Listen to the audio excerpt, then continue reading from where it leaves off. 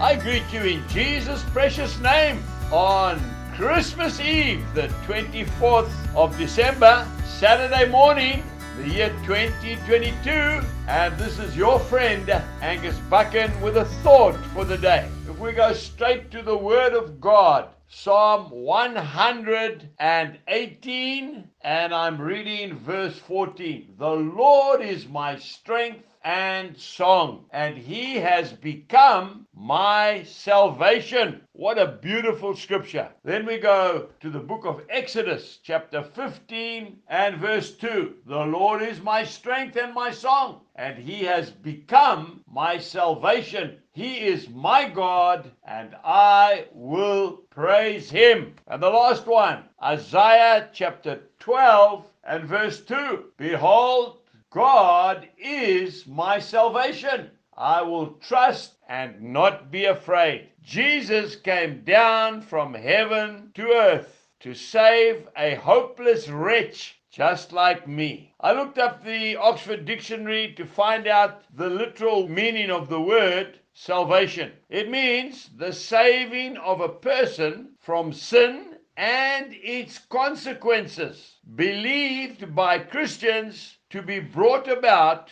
by faith in Jesus. In a nutshell, that is what Christmas is all about. Luke chapter 19 and verse 10 says, the Son of Man has come to seek and to save that which was lost. Saved from what? I can hear somebody saying. Well, saved from fear, from stress, depression, hopelessness, addictions, immorality, sickness, and disease. You see, for me, Christmas Day was the 18th of February, 1979. Why? Because that's the day that I asked the Lord Jesus Christ into my life. You see, I had worked myself to a standstill. I couldn't sleep. I couldn't stop working. I lost my joy and my purpose in life. And then I met that little babe that was born in a manger in a little town called Bethlehem. And everything changed in my life. What about you today on Christmas Eve? Why don't you pray this beautiful prayer with me and begin a new life? What a time to do it. Let us pray together. Dear Lord Jesus,